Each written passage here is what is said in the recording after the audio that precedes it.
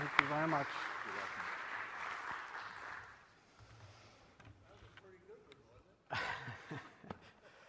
It was very gracious and embarrassing. I hardly know what to say. I'm thinking of a Lumpkin story to tell you, which you'll probably get in trouble for, because I was messing with the mic before. This really happened at St. Paul's. It was one of my favorite moments, and of course it was an accident. But we were at an annual meeting, and things were challenging, and Mike couldn't get the mic to work. And so at the beginning of the annual meeting, with the entirety of Scarden Hall entirely packed out, he said, full voice, "Am I turned on?" I mean, it just brought down the house. It was not. It's like the Church of England story of the man who's an older priest and can't get the mic working, and he finally says, "I'm sorry, I can't get the mic to work," and everybody says back at him, "And also with you." In any event, I'm glad to be here. I've got to try to deal with an event which is enormous in scope and try to summarize it in a way that would be helpful in terms of the things that I think are significant. So what I want to do is tell you what I'm going to try to do, and then pray, and then do it. And I want to make sure that we're clear at the outset that I'm not going to do all the talking, because I grew up in a family where you had to fend for yourself at the dinner table. And this is a challenging area of subjects that we're going to be dealing with tonight, and not all of it may be familiar to you. So there'll be a time for questions and interaction. I want to make sure that you get a chance to voice whatever concerns or questions that you have in such a way that you can at least understand better the perspective that I'm seeking to bring. So I'll probably talk for 30, 35 minutes. Maybe we'll see how I do. I'm known to go on, so we'll see how I do, but especially on topics like this. What I want to do is I want to start tonight with a presuppositional discussion from C.S. Lewis for just a second, and then I'm going to look at what I think are the three major issues as we consider this General Convention. Now remember, we're talking about a blue book, which is the book that every deputy and bishop who's going, this is a once every 3-year meeting of the Episcopal Church. It's almost 800 pages. and so I'm trying to summarize 800 pages, but these three areas I think are very significant. One is the possibility of authorizing liturgies for the blessing of same-sex relationships in some form. The second is the communion of the unbaptized. And the third is the restructuring or not of the Episcopal Church itself and the General Convention of the Episcopal Church in particular. So those, of all the topics that are being discussed, I'm going to zero in on those three, and I'll try to say something about each one of them and why I think they're significant. Does that sound like a plan? All right. It may seem like a sip from a fire hydrant for those of you who haven't heard me speak before. So the Lord be with you. Let us pray. Heavenly Father and gracious God, we do thank you for this day, for your presence with us, for your love for us, for your grace that has been poured out to each of us that has enabled us to reach this point. We thank you for this parish, for her distinguished history, and we remember all the shoulders of those who've gone before us and been faithful in this place, without whom we wouldn't be able to be here. And we pray, Lord, that the legacy of the gospel and the legacy of their faith would not only be honored tonight, but would be energized and sent forward in a faithful way. As we wrestle with challenging subjects and tricky questions, we pray that you give us our Holy Spirit's guidance, the Spirit of the people of God.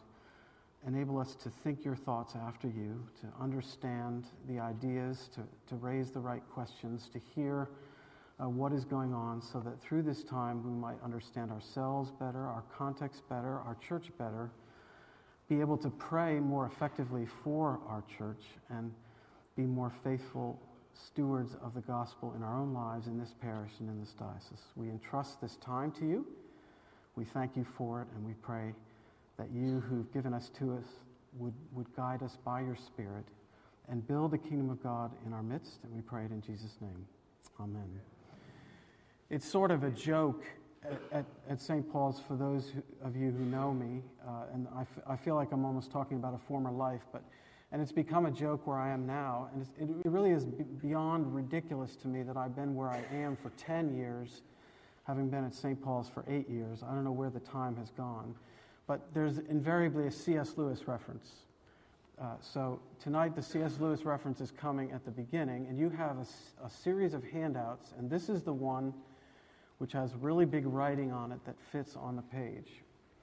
And I don't want to exaggerate, but having wrestled with this stuff for a while, I cannot fully put into words how profound, but also how important what Lewis is saying in this passage in terms of the issues and the time in which we find ourselves. It's from a book of his which isn't read enough, and one of his most important books called The Abolition of Man. And if you'd be kind enough to take out the quote, I want to read it to you, and then I want to say some things about it before I launch, because I'm going to use it at the outset as sort of the basis from which I'm heading. He's talking about modernity and the ancients. He talks about contemporary work and life under the heading of things he calls magic and applied science. Everybody see where I am? There is something which unites magic and applied science while separating both from the wisdom of earlier ages. So he's contrasting the world in which, now he's written this multiple decades ago, but it sounds like it's written yesterday. But he's contrasting that with the wisdom of the ages. And this is from a man who said at one point in his life he read 3 old books for every new one. There's an interesting thought. For the wise men of old, the cardinal problem had been how to conform the soul to reality. And the solution had been knowledge, self-discipline, and virtue. For magic and applied science alike, the problem is how to subdue reality to the wishes of men. The solution is a technique, and both in the practice of this technique are ready to do things hitherto regarded as disgusting and impious. Now, it's a weighty quote and worthy of much pondering, but the part I want to highlight for you is the heart of what he says in those middle 2 sentences. He's saying basically this: in the ancient world, there is a sense of givenness. There is a sense of order. There is the world of creation which you encounter every day, and the world which God has made. You are a creature, and God is the creator. And that is the nature of the reality with which you have to do. And you have wishes and desires and hopes and dreams and your complex psychosomatic reality. But to be faithful, no matter where you find yourself in your time, you've got to understand that reality is the basis on which you are to mold things, not the other way around. As you encounter reality, you're the one that has to shift.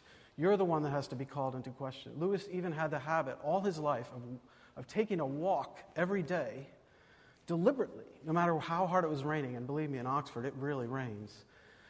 So that he would have to encounter a reality outside himself and be reminded that he was not the center of the universe. He wasn't even the center of his own community. He wasn't the center of his own family. He wasn't the center of his own relationships. So reality is here, and my desires are here, and I have to understand reality and enable my soul to be molded to that. So God's out here, creation's out here, the will of God's out here. I'm a creature, God's a creator. Turn it around the other way, and what you get in modernity, says Lewis, incredible that he wrote this decades ago, is you get the opposite. You get the wishes, the desires, the insistence, the psychological self-assertion, the assertion of identity. This is who I am. Nobody was saying that in Lewis's day. That's the way that you end an argument right now on university campuses in this country. I feel very strongly about this. This is who I am. End of discussion. Magic and applied science, the problem is how to subdue reality to the wishes of men. So it begins with me and goes to reality.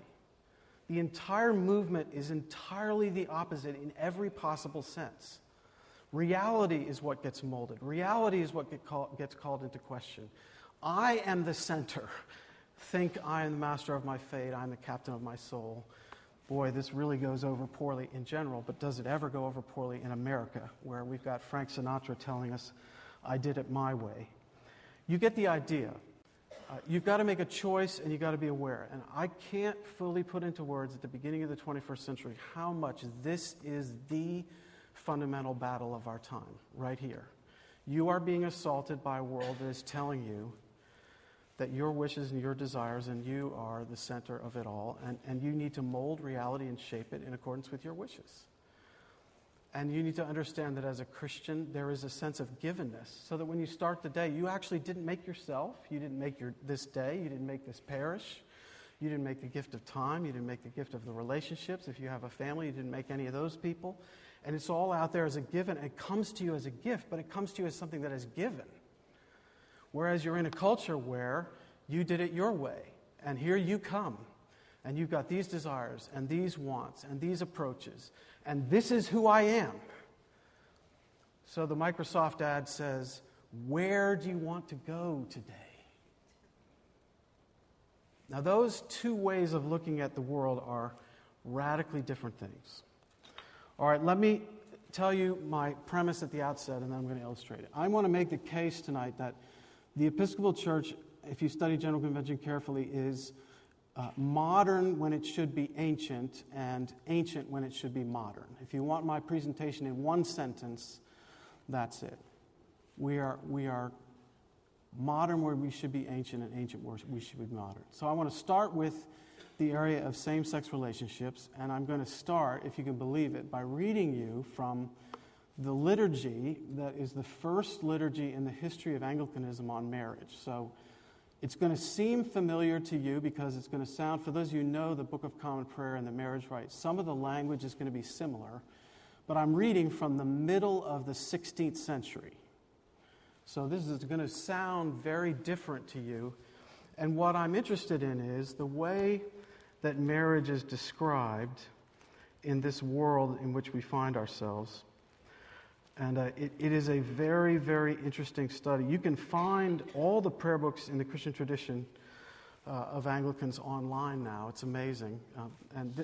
I've got this sitting on my iPhone connected. I don't even have it in my documents. I'm just reading it off the web.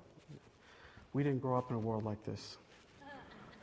Toto, we're not in Kansas anymore. Dearly beloved friends, we are gathered together in the sight of God and in the face of this congregation to join together this man and this woman in holy matrimony, which is an honorable estate instituted of God in paradise in the time of man's innocence, signifying unto us the mystical union which is betwixt Christ and his church, which holy estate Christ adorned and beautified with his presence, and his first miracle that he wrought in Cana of Galilee, and is commended of St. Paul to be honored among all men, and therefore is not to be enterprised, nor taken in hand unadvisedly, lightly, or wantonly, to satisfy men's carnal lusts and appetites, like brute beasts that have no understanding, but reverently, discreetly, advisedly, soberly, and in the fear of God,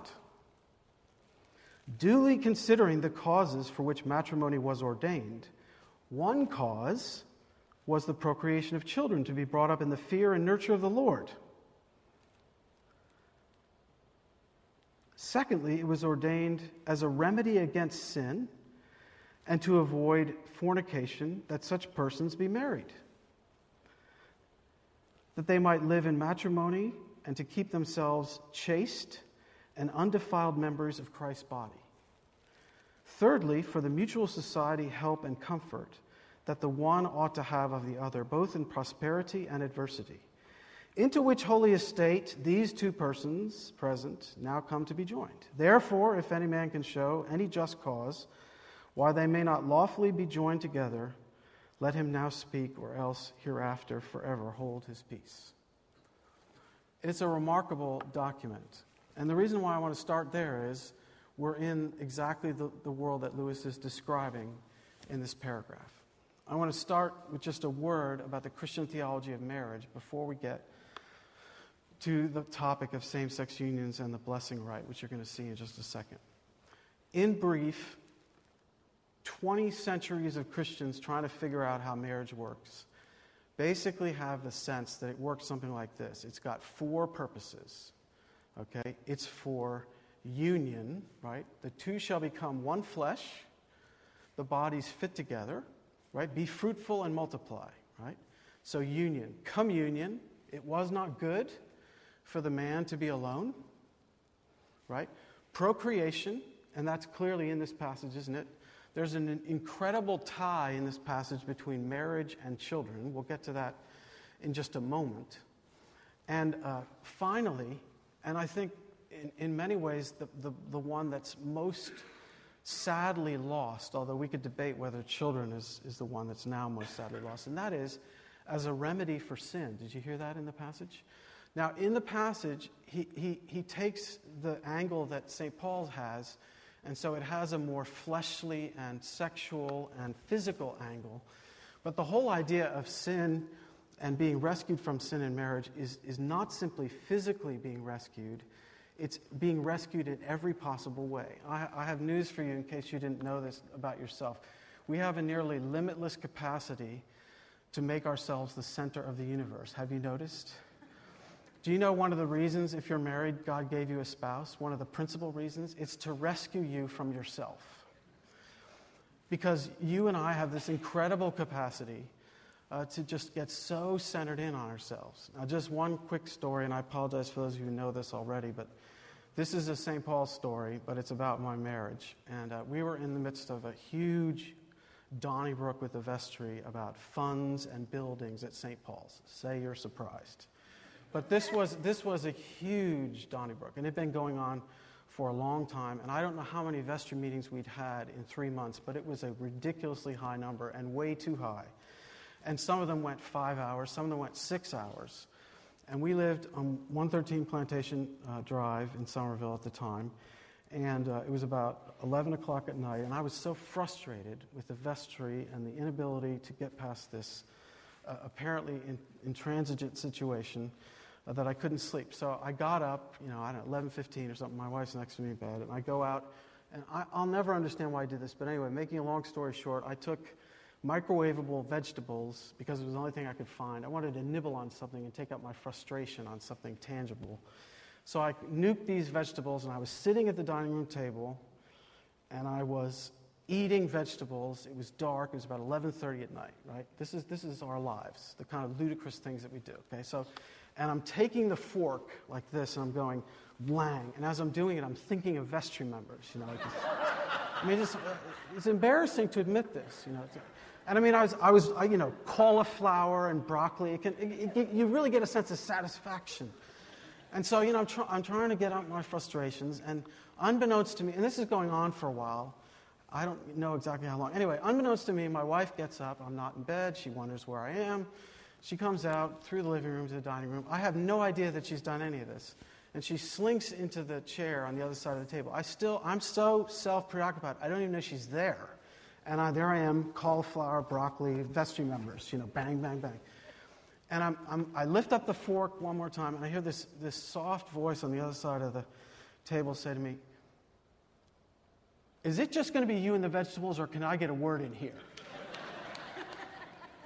And I just burst out laughing.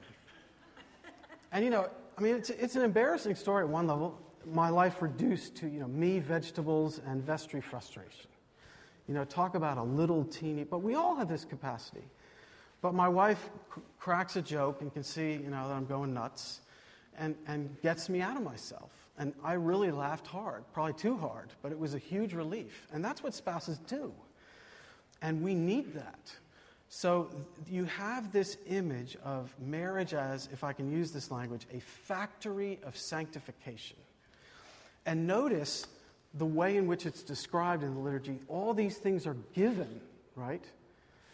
Union, communion, procreation, and prevention, all these things are given.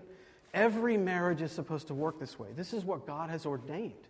Don't do it unless you're going to be willing to answer to the judgment of God about how you conduct yourself in the midst of it, because you're supposed to do it reverently, carefully, with a sense of respect. This is a serious business. You've got to take vows and say to have and to hold from this day forward, for better, for worse, and you have absolutely no idea of the implications of what you're saying when you get married. It always blows me away every time at the liturgy, sitting there in the back watching two people in their 20s or 30s usually, saying those words and realizing it could be 30 years, 40 years, 50 years down the line. My wife's mother died in the last half year, and her parents were married over 6 decades. You know, what in the world goes into all that? It's just a mind-boggling number. We just celebrated our 25th anniversary. So that's more than double. I can't even get my mind around 25 and 60 plus. But they said a vow a long time ago, and it had 6+ decades of implications. Because Bonhoeffer says in a letter to his niece at one point, when you get married, it will no longer be the case that marriage will be something that invites you in and molds you. You will be molded by your marriage. Your vows mold you from now on. As you enter into the marriage, the idea of marriage invites you. But once you get married, your vows define you rather than the other way around. And it has incredible implications. So the former head of what was once Columbia Bible College and now Columbia International University retired from his job and is at home doing what? Taking care of his wife because she has Alzheimer's. Amazing story, right here in our own state, with the Board of Trustees and the school's blessing, because he took a vow. And there's great articles by him in Christianity Today, on the floor with something else that his wife spilled, and he's listening to Chuck Swindoll preaching on the radio, and Chuck Swindoll is saying, "Where are the guys serving their wives? Where are the guys?" And he says, "I'm right here, Chuck. I'm right here," you know, in the midst of this sloppy mess in the kitchen. But the point is, all because he took a vow. He's being shaped by his vow, not the other way around, right? It's not him that's going to shape the vow. It's the vow that's shaping him. Okay, so you see what I'm getting at. This sense of givenness that comes at you is very much what Lewis is talking about. All right, now, all that by way of background to say, let's look at our little interesting resolutions here. And you have 2 of them.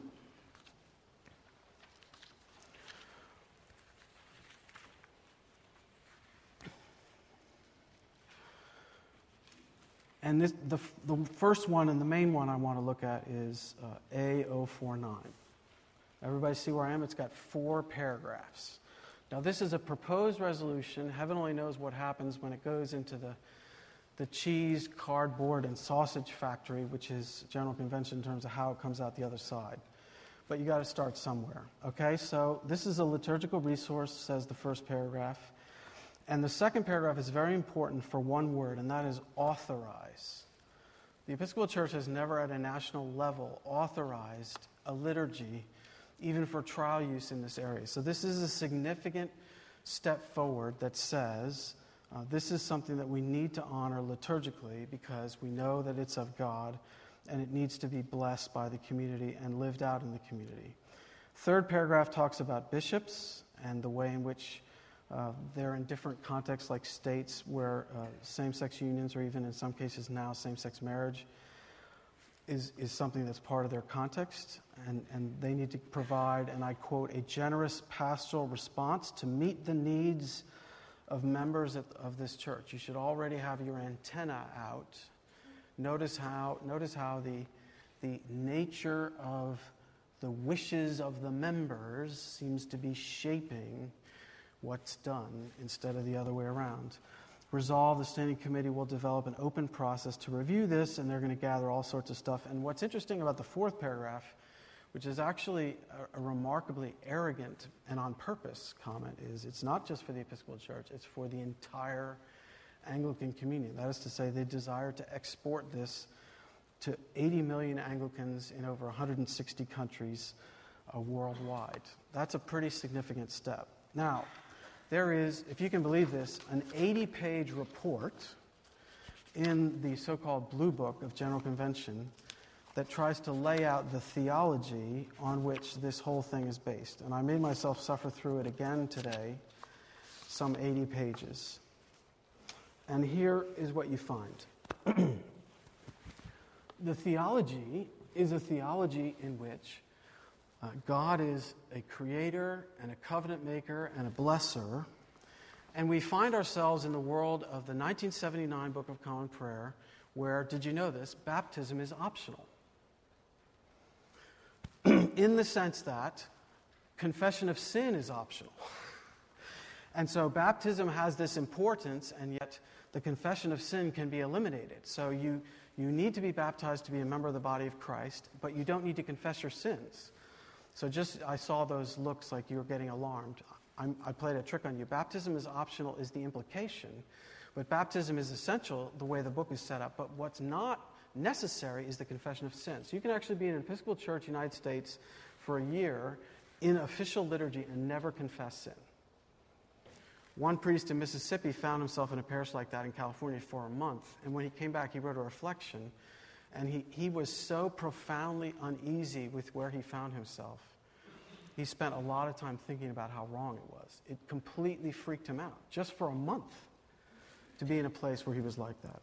The entire theology of this report is written in that world. Sin is entirely absent. The church is about blessing. The church is about co-creating with God. The church is about helping God work in the world. It goes from us in the church to what God is doing in the world, and we get to participate. Made me think of Paul in Romans. Hope that is seen is not hope. This entire report is about hope that's seen. And it's a heady trip because the real theology, the sort of $64,000 linchpin of theology, is you get to bring in a new Pentecost. The theological oomph of the report is, if you look at Scripture carefully, God's always expanding borders. He's always tearing down limits. He's always removing prejudices. He's always taking structures that are sinful and inadequate. That's me who said sinful. They never describe them that way. And moving them on. So Peter, in Acts 15, is this crucial section, for those of you who know that section in the New Testament, for the report. Because if you remember, the Holy Spirit comes to him and says, you're supposed to bring the gospel to Gentiles, right? And he's a Jew, and to the Jews first is the way that he's raised. And he worships in a synagogue where there's a court of women, and there's a section for the Gentiles, and it's not for the Jews, right? And so he's got this sense, not unless it's for God's people. You don't go outside. And he has a vision, and he's supposed to take it to the Gentiles.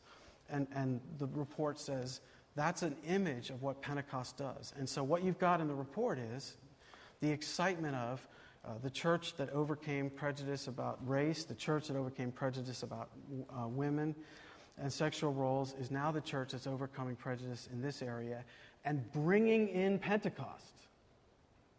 So instead of receiving Pentecost as something that's out there that comes to us, we actually get to bring it about by doing these liturgies. And what's remarkable about the liturgies themselves is they look like the Book of Common Prayer and Marriage Service, except especially without any sense of the prevention of sin, which is on its way out in a lot of contemporary liturgies. So what you get is you get this sense that you're in a different context, you need to recognize what God is doing and cooperate and help God to break down limits and bless other people and bring about Pentecost. And where you and I find ourselves is in a part of the world, in a time in history, when this is the barrier that God is breaking down. And this was all done before the president just made his recent remarks, right? And say what you want, and I don't want to get off on politics, but we do have a bully pulpit in this country. And it is not an accident that the president said what he said in terms of the momentum of the elite in this country. He simply represents the viewpoint of a massive amount of the leadership, media, politics, and other places of the country. But there's a significant feeling of this issue being the one that you need to embrace if you're going to be part of the leadership and part of the future that matters, right? And you can just feel the weight of all this interest. Now, when you look at the liturgy and you start to think about these unions, there's a couple of things that ought to bother you right at the outset. There's nothing about children that's in these liturgies, and there's nothing about children in the theology. And part of the reason I bring that up is, it may seem super obvious to you, but actually the primary purpose of marriage is as a laboratory for sanctification, not simply for you, but for your children. And you and I are so selfish that if we don't have children that are biologically related to us, we are likely not to care for them properly. We are probably still so selfish that if they're biologically related to us, we won't care for them very well. But everybody who's a parent can tell you, if you have a child, everything changes. And one of the weird things is, it doesn't matter what it is, you love it by definition. And one of the main reasons is because it's part of you, and it represents part of you. And we love ourselves, and so we love our progeny. And God has set up marriage so that children can be raised in a context which enables them to have, here it comes, limits, perspectives, right? So that the child comes to the world with a sense of given family and given parents, and they have a wrong way about doing things, so they need to be trained up in the nurture and the knowledge of the Lord. Did you hear that section of the liturgy? And implied in trained up in the nurture and the knowledge of the Lord is that they're going to exist in the laboratory of a family, and their parents who covenanted with one another and are trying to learn how to have limits and be rescued from themselves, can raise children who can honor God and learn how to be rescued from themselves. So it's very linked to children. You and I find ourselves in a modern world where the link to children has been completely severed because of the sexual revolution, and in particular, the biological reality of reproductive technology, right? So that the reproductive act is now robbed of, most of the time, its potential implications. Although I always marvel at all the people who say how safe it is, and then you all know that no matter what you use, prophylactics fail a certain percentage of the time. They never include that in the presentations. But see, up until about 1960 in history, you couldn't get involved in sexual activity without having the reality of possible children there. And then it all shifted. And as a result, it became more possible to be more self-centered than ever, because before, you had to be at least somewhat connected to this other thing called your spouse and these other things called your children. Now you've only got a spouse, if you don't need to worry about any possible biological implications. And then you get this huge emphasis on personal fulfillment, right, and journeys. One of the things I reviewed this week, and I don't know how meaningful this will be to you, is in 1972, 40 years ago this year, was the year that the book, The Open Marriage, came out. And I was re-looking at it. Husband and wife team of anthropologists urge a new view of marriage. 1972. I won't burden you with the whole thing, but it's simply an illustration of this whole world of personal fulfillment that we're talking about. The old contract, the book says, demands denial of self, playing the couple's game, rigid role behavior, and absolute fidelity. Oh, that's terrible. On the other hand, she continued, the open contract with which this book, which is actually called The Open Marriage, that was the title, published by the O'Neills in 1972, 4 decades ago this year. The open contract offers, listen to this language, undependent living, individual freedom, flexible roles, mutual trust, and, wait for it, here it comes, 1972, expansion through openness. 1972. Scary stuff. And this is the world in which you find this kind of a resource coming from. And the reason why I want to attack it from this vantage point is there are too many theological assumptions now in the Episcopal Church that are taken for granted, that if you enter into dialogue with the superficial realities of the issue, you're not going to get at the core issue, and you're actually going to be talking by the person in terms of the real issues involved. What you have to do with a liturgy that's proposed like this is go underneath it and ask the hard question, what is the nature of marriage? What is the purpose of marriage? What is the nature of reality? What is the relationship between God and Holy Scripture and Christian tradition and these realities? You have to start there, and that raises a whole series of other questions. If you start with the liturgy or the language of the resolution or people's experience, what are you doing? You're going from people's experience instead of from the nature of God and God's revelation and reality out. See, that's exactly what Lewis is talking about. So the very language that you heard in that book on marriage in 1972, expansion through openness, is the kind of language that you hear in the theological justification for these new relationships. Now, they're very clear, and I think this is important. Michael was very kind in what he said, but I think it's very important to be fair to people. They are interested in fidelity and all the other values that a good marriage would have. So this is not anything other than an intended monogamous relationship. But the difficulty is they can't actually tell you what it is. Now let me just pause so we're all together. Did you realize what I just said? They can't tell you what it is. If you look at all the language in the Episcopal Church in the last 15, 30 years on this subject, and you ask yourself this question, what is it that we're doing? It's not answered. Lifelong, mutually self-enhancing relationships. Covenanted, mutually accountable relationships. All this kind of language. Yes, okay, thank you. That's interesting. Yes, but what is the nature of the relationship? Is it marriage? No, it's not marriage. Okay. Well, what is it? It's a mutual, self-fulfilling, open, encouraging relationship. Okay, but the Christian tradition doesn't have that. There's only two states of human existence in Christianity: marriage and singleness. Those are the only two states for 2,000 years. And they've got this new thing, and they can describe it adjectively. They can describe the qualities of it. But I'm asking a different question. I'm asking what it is. And actually, they're not sure, and they never fully answer the question. It's a great illustration of this whole movement away from reality that I'm talking about. Anyway, there's a few thoughts for you to get your juices flowing on that relationship between theology and these rites. It seems like the discussion on this heading into the summer is going to be quite passionate between two groups of people. One is a more institutional group of people who are more worried about these liturgies, and the other is a more, I would call them, ideologically based people who are very interested and very, very excited about what's going on, especially what the president just said, and they're pushing hard. And it's far from clear which of those two groups is going to have the upper hand. Because one of the things about being an advocate for justice and social change is if you want to do it, you have to have an institution to do it in.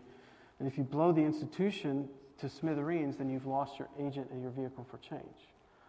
So the institutional reappraisers, as I call them, they're more worried about these liturgies because they realize how controversial they are. And the sort of justice ideological reappraisers, they want them the day before yesterday. And those are the two groups that are going to be doing battle. And it's going to come down to wording of resolutions. And they'll try to word it in such a way that you think they're not doing what they are in fact doing, which they've been doing with resolutions for a long time. All right? All right, let me say something about communion of the unbaptized next. And then I want to say something about restructuring, and then I'm going to stop.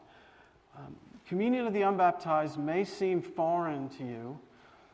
There are two resolutions that you have in your handouts. One is a quite explicit resolution advocating for the change. The other is a resolution that advocates for more study.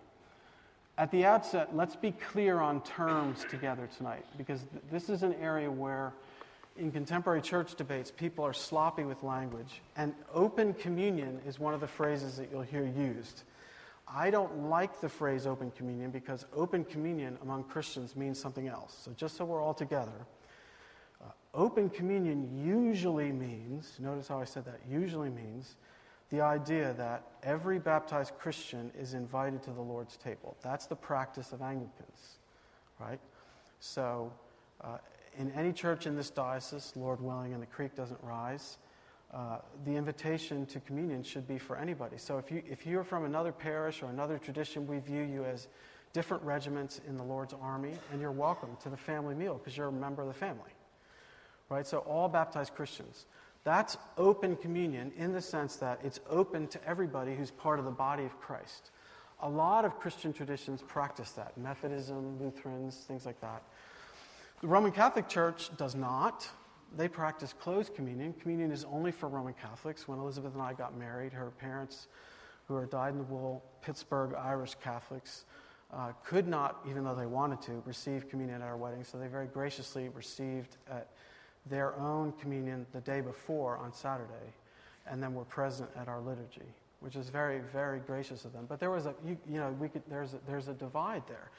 You need to be aware, in case you're not, that there are some Protestant denominations in America which also practice closed communion. It's not just Roman Catholics. So you understand when I use the word open and closed communion, what I'm talking about. What this is talking about is not open communion. Some people call this that, but that isn't what it is. This is communion of the unbaptized. And I think the best way to get at this is to actually quote you from an Episcopal church. I won't tell you which one and where it is, but I'm going to quote you the invitation to communion. Okay, so you're at parish such and such, St. Swithin's in the Swamp, somewhere in the United States, and They've done the Eucharistic liturgy, and the priest comes out, and here comes the invitation. You ready? Whoever you are, wherever you are on your spiritual journey, I encourage you to come forward to receive grace and consolation as you move along the way. Interesting, right? Did you hear how it was worded? It's very deliberately wide open, right? That's not restricting it to baptized Christians. It's anybody. And in that parish, believe me, it's absolutely anybody. So what's being advocated by this resolution is that practice. So this is not so much young children that's in view. This is a group of people in the Episcopal Church that have got a grip on God's inclusiveness. They have that theology that's in the liturgy report where God expands boundaries. They want that expansion through openness. And they're frustrated because they experience communion as somehow limiting, which of course it inevitably is, right? Your family meal at your house is limiting in that I can't be part of your family dinner, even if I knock on the door and beg, because I'm not a part of your family, right? If you are not an American citizen, you can't vote. Doesn't mean you're not a nice person, doesn't mean you can't try to become part of the country, but the point is there are privileges and responsibilities that come with membership of the family, and there is a sense of limitation. They want to get rid of that limitation for the sake of bringing more people into the church. It's a noble aim at the level of hospitality and openness. The difficulty with it is, does it take seriously the nature of communion and Eucharistic practice? And I will simply say to you with interest that, for example, when you study the Christian tradition, you come to the period right after the New Testament, you run into a document called the Didache, that's D-I-D-A-C-H-E, which is, so far as we can figure, from the 2nd century. You actually find a very explicit reference which says, now remember, this is early Christians in a very pagan, pluralistic world, much like the one you and I now are increasingly finding ourselves in. And the Didache is very clear. Communion is only for Christians. Don't give communion to other people. It's very important that they have a sense of their distinctiveness in the midst of all the confusion and pluralism and chaos spiritually. So if open communion was so important, why, when we get to the 2nd century, really close to the New Testament period, do we find a demarcation that strong? It's an important question if you take the tradition seriously. You may note with interest, if you look at the resolution, which is the stronger of the two, did you notice what they have to do? They have to change the canon. That ought to bother you, since part of what it means to be in the Episcopal Church, if you're ordained, is you're supposed to follow the canons. Why is this resolution being proposed? Because more and more parishes in the Episcopal Church of the United States are doing it. And it's not just against Christian tradition. I think it's against good theology, but it's actually explicitly against the canons. So what are they doing? They're practicing something which is against the tradition and against the canons, and it's increasingly being put into practice, and they're doing it because of, can you believe it, their desires. See, they're bringing their desire for hospitality and welcoming and bringing in more people, and they're saying, this reality needs to change because I have this desire. So I'm going to change it. And what's interesting about it is the way that they're going about it is a very lawless way, isn't it? Because for one thing, where are all the bishops disciplining all these people who are doing this? I mean, if we're going to make a change like this, let's have a debate and let's change the canon, but let's all do it at the same time. What you have now is parishes all over the country, and in some cases, whole dioceses, practicing this. You can go to websites in the Episcopal Church and find this. All right, one more thing, and I'm going to stop. I brought Will Willimon with me tonight from the Methodist tradition because I thought it would be fun to hear from somebody else. But you may know, and I think it's important that you know, just how unwieldy a General Convention actually is. And as a result of that, there's been some discussion about the fact that maybe it might be a good idea if we try to change the way that we're going about the structure of this thing. Now, I brought with me the cost of General Convention. This is a once every 3-year meeting of the Episcopal Church. I won't have you guess. I'm going to read it. I'm going to try not to fall off the step when I read it.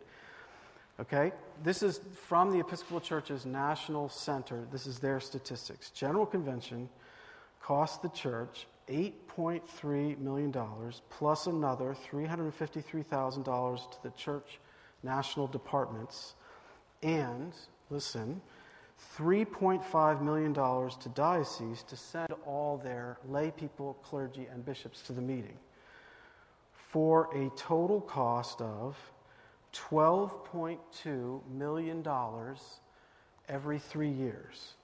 In case you are wondering, of the entire budget of the Episcopal Church, that is 7.6% annually. That's not, we need Everett Dirksen, right? $1 billion here and $1 billion there, and pretty soon it adds up to real money. The late, great senator from Illinois. See, now we use the word trillion and we throw it around. But one of the things that people have started to figure out is, businesses seem to be going about things differently, and industry seems to be going about things differently, and schools seem to be going about things differently, and there's a lot of talk about restructuring and efficiency and all these kind of things. So maybe the Episcopal Church ought to think about this, and you're not going to be surprised to hear there's enormous resistance to this. I wanted to quote Willimon to you because he's talking about the Methodists, and sometimes it's helpful to hear from another tradition. But this is his first paragraph. They just finished their conference. It happens once a year. Can you imagine? You need to feel sorry for the Methodists. We have this once every 3 years. Theirs is every year. Okay, here's his opening paragraph. He was at Duke Divinity School, became a bishop of the Methodist Church in Alabama, and he actually is just retired, is now going back to Duke Divinity School. A wonderfully fiery, electric guy. General Conference in Tampa made history as the most expensive, least productive, most fatuous assemblage in the history of Methodism. We spent, and I quote, $1,500 per minute. Let me just read that again. $1,500 per minute. Sunday evenings, a celebration of ministry fiasco, was a metaphor for our nearly 2 weeks at the church's expense. 4 hours of belabored supplication by the General Commission on Status and Role of Women, 5 ethnic national plans, strengthening the black church for the 21st century, United Methodist Men, Girl Scouts, Africa University, and a whole number of other agencies I can't even remember. One sub-theme from that endless night: even though we can't cite specific fruit, please don't force us to change or expend less on ourselves. Even after suffering this abuse, that's his word, not mine, General Conference, they were dealing with proposals for restructuring, like we are. Imagine, like they might not need to change things. Our denominational system, said one speaker on the floor, continued to resist change by protecting archaic structures. From our seminaries to our boards and agency, institutional preservation has strong been a resistant influence throughout General Conference. Entrenched organizational bureaucracies resist accountability. Sign him up. You could just change ever so slightly the wording, you got the same thing in the Episcopal Church. Now, there's a few people who are making proposals to change this, and what I want you to understand about this is just how out of whack the Episcopal Church is. If you look at the publishing industry, I used to edit the Jubilate Deo Joy, Hunter does now. When I started, which is 2002, January, with my new job, Elizabeth and I took over a paper which was printed with the 1950s technology. And the way that worked, for those of you who are dinosaurs, you'll have to humor me because I wasn't familiar with all this. You would copy and paste the paper, and then you'd lay the whole thing out. Then you'd take it to somebody who would print on this special machinery, the kind of printed stuff that needed to be printed, and then that machinery would be taken to yet another plant where they take the sort of negatives of the print and print it out. That's the way the print industry works. At least it worked. Now, today the way it works is I push a button for the Anglican Digest, I send a PDF document to the largest publisher in the state of Arkansas. They send me an email back with suggested corrections, and then they print it, and it goes out all over the world. This is Toto, we're not in Kansas anymore. What all of the industry, the CEO of Walmart, did you know this? He can tell you the real-time sales figure from any city in any part of their infrastructure from the day before, right? So he could say, Summerville, South Carolina, real-time sales at the Walmarts in Summerville went up, down, or stayed the same by such and such a percentage off its computer. What does that do? It empowers, it's all about local empowerment, getting rid of structures, removing layers that camouflage accountability, and creating efficiency, right? That's what it's all about. And what do you have with the Episcopal Church? You have the entire structure inverted, right? You have parishes that exist to serve dioceses. You have dioceses that exist to serve a national structure. And then you have a national structure which is served by a $12.2 million gargantuan marathon which passes resolutions which are mostly irrelevant and hardly ever paid attention to, which spends 2 weeks out of people's lives once every 3 years. By the way, just in passing, if you're a layperson, you may be wondering, how in the world do you go to General Convention? Well, good luck. The short answer to that question is you have a very generous employer, or you're independently wealthy, or you're retired. John Claypool, he of blessed memory in the Diocese of Alabama, who's now gone to be with the Lord, at St. Luke's, Birmingham, he had a woman who was a banker in his congregation. She did 2 General Conventions by taking 2 weeks off of work, and her manager came to her after the second one and said, let me tell you how it is. You're going to have to make a choice. You either stop going to those meetings or you stop working for this bank. Because once she was gone for 2 weeks, the meeting itself is so utterly exhausting, 17 to 19 hours a day for 2 weeks, that it's not as though it just takes 2 weeks out of your life and then you come back and just behave as normal. It takes 2 weeks at least just to detox from the 2 weeks you were gone. So what he was saying to the woman is, at the level of stewardship of employees, I can't do this anymore because I lose you for 4 weeks. And I can't afford that. You got the idea of the archaic structure. And what's amazing is it's almost all being resisted in every conceivable way. Just the suggestion of having 1 day less at General Convention, you'd have thought somebody suggested everybody take off all their clothes or something. In terms of the level of paranoia, it's very much along the lines of Willimon, entrenched bureaucracies resisting accountability. So to come back to where I started, and then I'll take some questions from you, we're modern where we should be archaic, and archaic where we should be modern.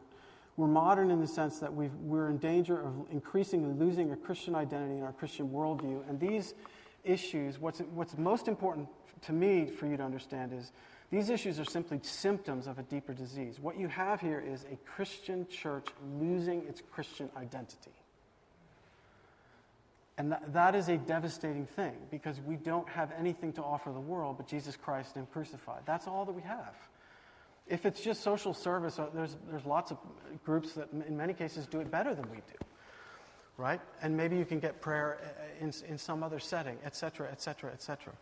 So we're losing our Christian identity, and that's because instead of going from the Christian tradition in the Bible out to these issues, we're going from ourselves and our context in. And then the second thing is, where we should be more modern, i.e. in our structures, we're as archaic as you can get. Can you believe? If you look at General Convention, you know what it reminds me of? Armonk, New York, and IBM. Do you know, those of you who know IBM and the headquarters in Armonk, New York? I mean, this giant bureaucratic hierarchical thing that goes 4, 5, 6 layers at a time. And IBM doesn't work that way anymore, but we still do. And we're resisting change. So we're a mess. Pray for us. But be aware of the fact that you're in a church that's really struggling with its Christian identity. And one of the reasons the Diocese of South Carolina is trying to say no when we have to these things is we want to stand up for the gospel. It's not that we intentionally want to be negative or say no, but we want to defend the faith. And that's one of the things that we're increasingly forced to do. So. Is this working now? Yes, it is. Kendall, thank you so much for that lead-in. And we are recording this evening because we thought people may want to have copies of this for other friends or other members of the parish. So for the question and answer, we'd like to record that as well. So have one microphone.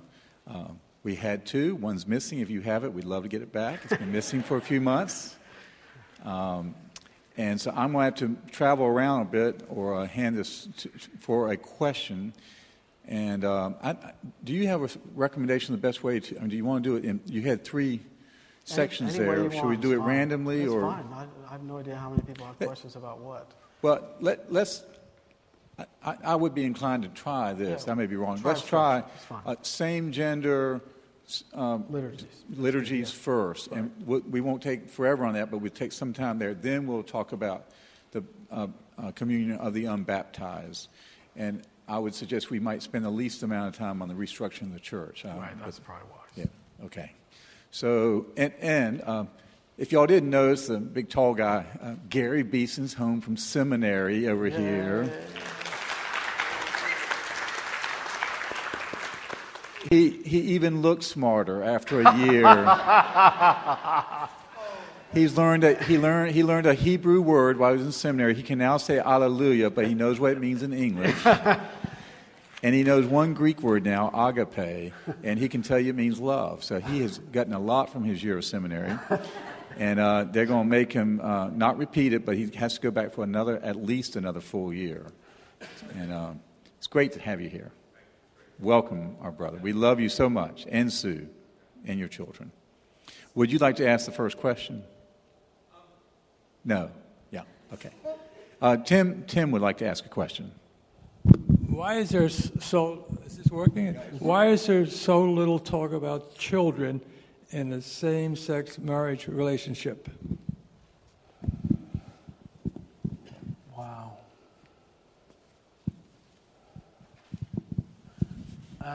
Did everybody hear the question? I want to make sure I don't need to repeat it. I'm just trying to think how those who are advocating the change would answer it. I mean, the short answer is procreation is not a physical possibility, so it becomes less of a priority by definition. I think what they would say is the unjust nature of society rules that out for many of the couples that want a blessing. So the couples that want children are unjustly precluded from even the possibility of having them.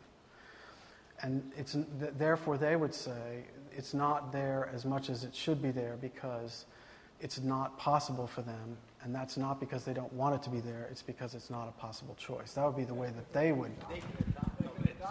In some states, she could, right. And that's good. Just because the president made a statement about agreeing to same-sex marriages, aren't we kind of jumping the gun on, the law is, DOMA is the Defense of Marriage in America, yeah. And it still is a law on the books in America. So aren't we kind of jumping the gun here and kind of forcing the issue? It's a good question. I think these kind of changes come in various ways through various structures and various pathways. And the Defense of Marriage Act, since you mentioned it, is well on its way out. If the administration has anything to say about it, if you've been paying attention to what they're up to, they've made that very clear. And they're under a lot of pressure to do that, by the way. New pressure, based on what he said. But fair enough, there are very few states as of now that allow for same-sex marriage, and a few allow for same-sex civil unions, but not same-sex marriage. But I think the deeper question is simply because something's legal or permissible in a society doesn't make it right. And this is what's so hard for the Episcopal Church, is that our identity has basically been blessing the things that are around us in the culture because we've been part of the leadership and the elite of the culture. And it's been a Christian culture, at least by second and third-hand influence. So we haven't had any trouble until now. We've lost the entire Catholic idea, and the Roman Catholics are the ones who understand this. The church is, by definition, a society of contradiction. Right? The martyr church comes from the martyr Jesus. And so there are times when you have to stand over against, and sometimes at great cost. One thinks of Bonhoeffer, just to pick one example from the 20th century. Just about everybody in Germany was headed in a certain direction, and he would have none of it. And those who were part of the confessing church movement of which he was representative paid dearly just for speaking. But they had to be faithful to the gospel. And that's I think what's important to see is that's increasingly likely the kind of situation we're going into, whether it's in this area or other areas. It's becoming less friendly territory, and that's okay, but we have to understand that it's changing and still be faithful. And that's going to require new skills and new postures from us. Do you see this as an attack on our constitutional right Freedom of religion?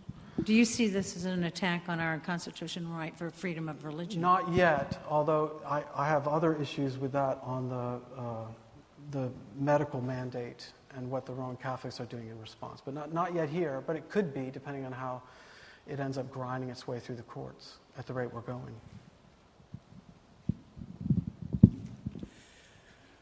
Even though they don't say it the same gender thing, and it's rather curious, they're not saying about changing the canon regarding marriage.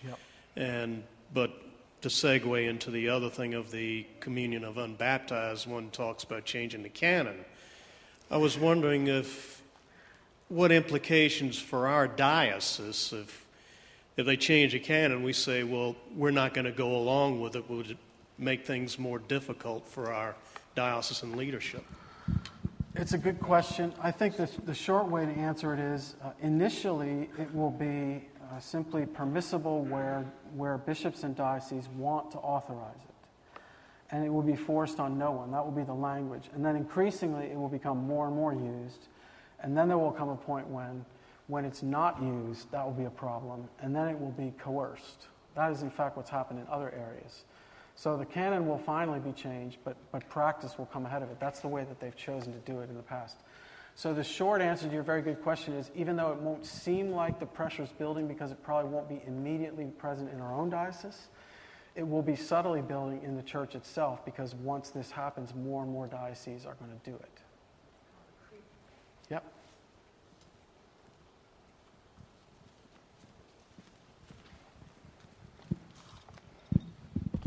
I believe you said, and I think the church's position always has been, that there is marriage. People are either married or they're unmarried. Right. And the church has always took the position that sex outside of marriage has been a sin. Yes, sir.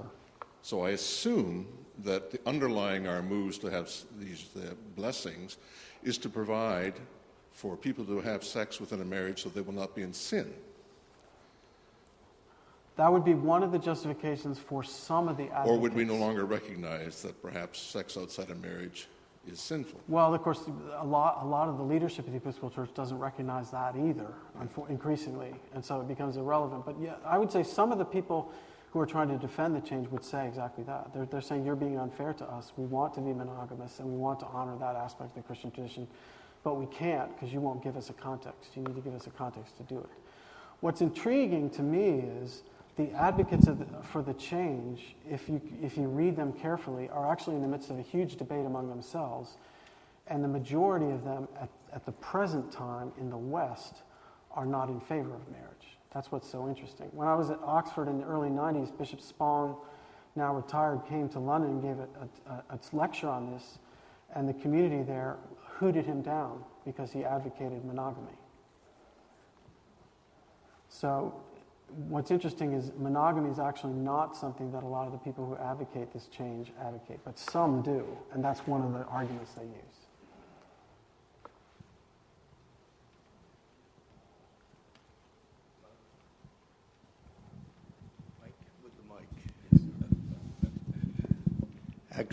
I'm not for same-sex marriage, but my greater concern is that perhaps the Anglican Church or the Episcopalian Church is leaving Christianity altogether. Right. When you have a presiding bishop who says that the route to God is not through Jesus Christ.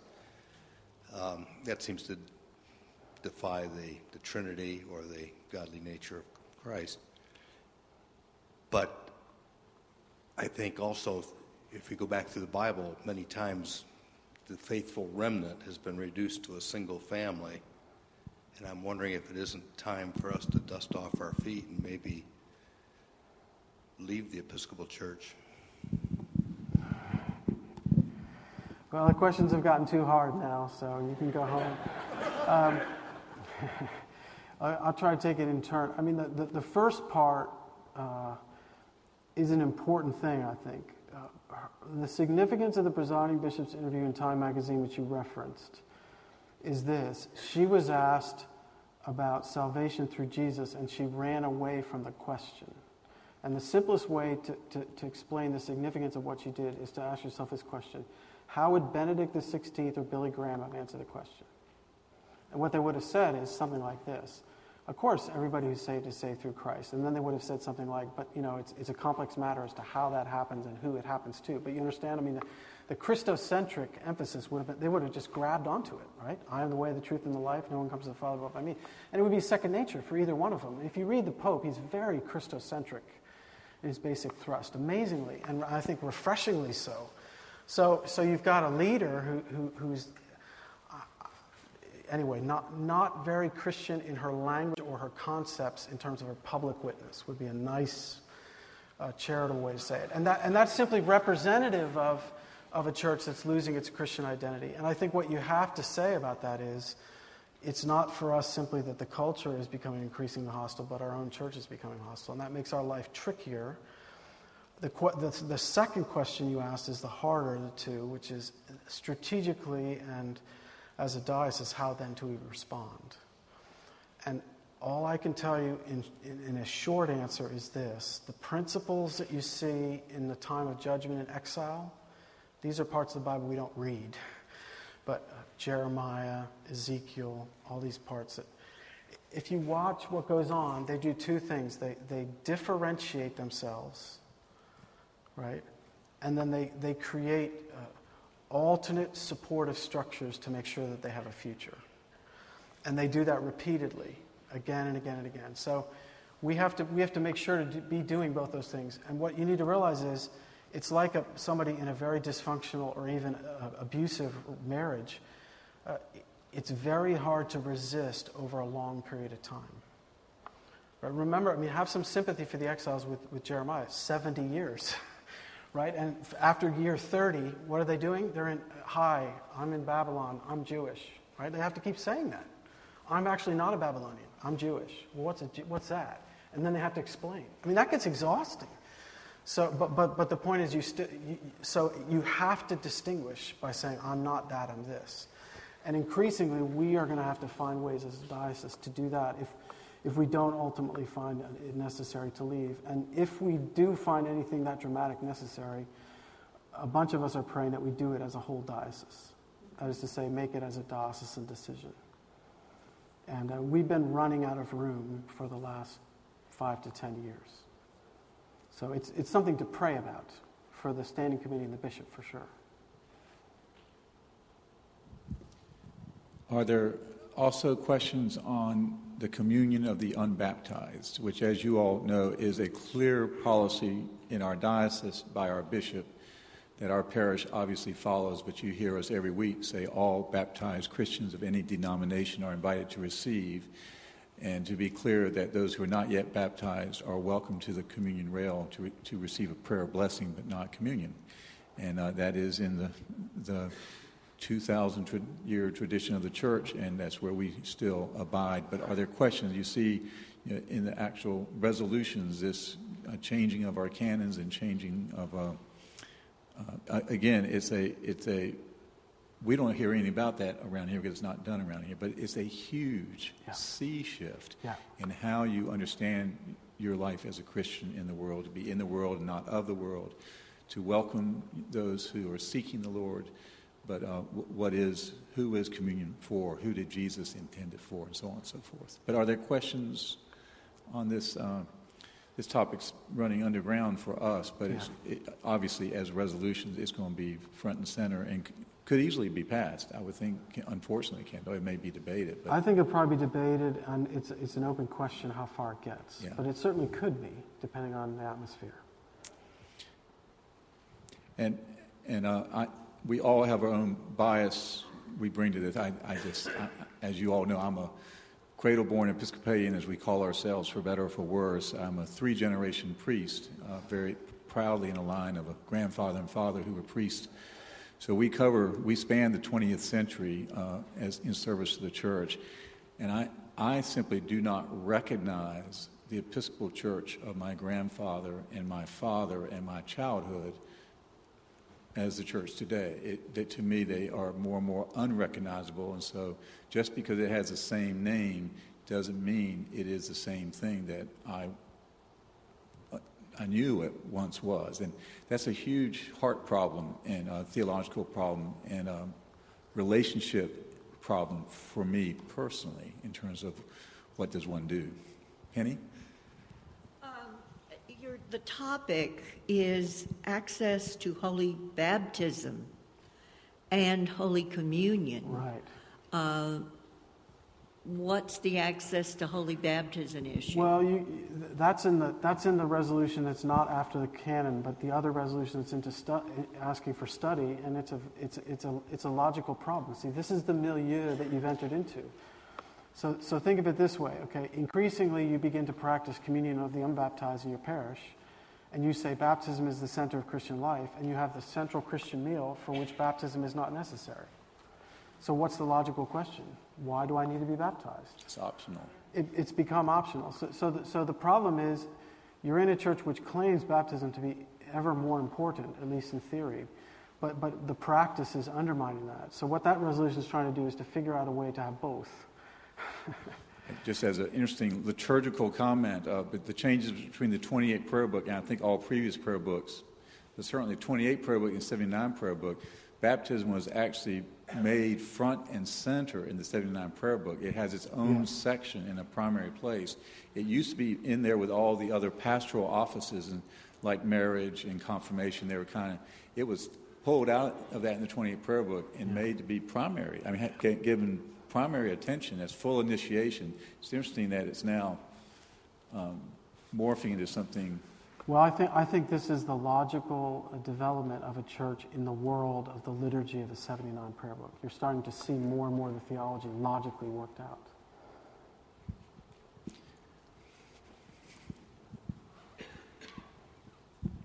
If you look at the wall up there, it says, "Go and make disciples of all nations, baptizing them in the name of the Father and the Son and the Holy Spirit." Right. It doesn't say don't baptize them and go and do something else. It's right in front of us. Yeah, it's a really good point. I mean, it's interesting you should say that, because the early Christian requirements for baptism are actually very minimal, but they were tenacious in holding to them. One was water, and the other was the threefold name. And that may seem odd to you, but we actually in America have somebody called the Jesus-only Pentecostals. I don't know if you've ever met them, but there actually is a Pentecostal sect in America that baptizes only in the name of Jesus. And that's the kind of thing that they were worried about running into. So it's not very complicated if you focus on what's essential, but it's always there. Think of Philip and the Ethiopian eunuch that we just had in the liturgy just the other day in Acts. If you're going through he says, "What is to prevent me from being baptized?" Bang, bang, bang. The point being that even if somebody wasn't baptized and became a Christian, the very next thing you would logically do is baptize them, because that's what Jesus said, right? So bring them to faith, baptize them. And then if they raise kids, baptize the kids, and pray that the promise of the Father will come true in the next generation. It's, well, for me, very postmodern kind of thinking, because baptism is the doorway, the gateway, and postmodernism, well, why do you need a gateway? Why do you need a doorway? Right. So you eliminate it, and yet if there's no doorway, there's no there, to quote a friend of mine. Yeah. I mean, it gets very mushy. Yeah. Yes.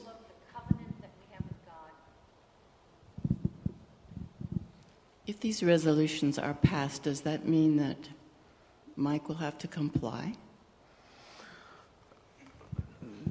They won't be passed in that way at a national level yet. So the short answer is no, because the bishop won't have any of it, and it won't be part of anything in this diocese. But it will change the milieu, and so it will increase the pressure. And see, the other thing that this creates too, and you need to be aware of this, is there are no-go areas. Right? I mean, and this is actually now true, ironically, with communion of the unbaptized. I've had a couple of friends who've tried to get jobs, and it's clear that they weren't able to make the final list of the final 5 for rector because they were going into a diocese, and the committee asked them about this, and they weren't willing to do it. And off the list they went. Right. So I'm using that as an example of the pressure that clergy feel. It's that kind of subtle pressure at first, but it will ratchet up. And Linda, to answer your question for me, I cannot comply. And that's what puts me at odds as a priest. Right. If our church, and the authorization that my Episcopal Church, even if it's not being done in this diocese or in this parish, but I'm now part of a community that has authorized it, the pressure does increase, but it's also, I'm part of a community that authorizes it. How do I speak to other people? And when they say, well, you're an Episcopalian, you all do that now. I said, well, we don't. I said, well, yes, you do too. I saw it, da-da-da-da. But I cannot do these things. Peter first, then Dickie, and then Bucky. It sounds like this is a leadership problem, because as a layman, I know where I am with Jesus. Jesus, I walk with him. And so this is a leadership problem, because we can come to church, we can love you, you have to take these, follow these directives. We don't. Can I be a bit subversive on that one?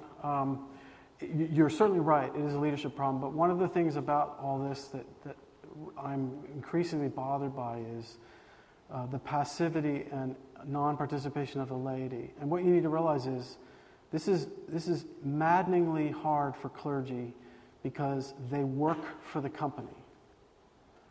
So they work for Coke, and they've woken up and found that the company is selling Pepsi. And the problem is their family does not understand the full reality of that contradiction. It's hard to act as a contradiction to something when it's part of your faithful daily activity and your brand and your livelihood. And one of the things that people are missing in this is lay people have a huge role to play, particularly with the bishop and the standing committee. I mean, if it were up to me, I'd get 10, and I did this in another diocese. I think you should get 10 laity together and say, what in the world are you doing about this? Right? I mean, because we work for the church, and we work for you. And let me tell you, if 10 laity come into a clergyman's office and sit down and say, we have something we want to tell you, they will pay attention. But the laity's voice is the one that's not being heard. And the clergy are lost like deer in the headlights. I had an experience a couple of years ago where I called 3 of my friends. They were all at home hiding. And it's because they're immobilized and they don't know what to do. But see, the laity don't hide because they don't feel the acute pressure of working for the company every day. But they do in the sense that they're part of a community that's losing its identity. So ironically, I think the laity are in a better position to do more because they have a fresh voice and they have an enormous... bottom line, they pay the bills. Right? I mean, that's the vestry's responsibility, is to be stewards of the buildings and the congregation. Dickie and then Bucky. We need you. We want to get you on recorded. I was just going to comment that Mike just mentioned that if that situation ever occurred, that Mike could not comply. Right.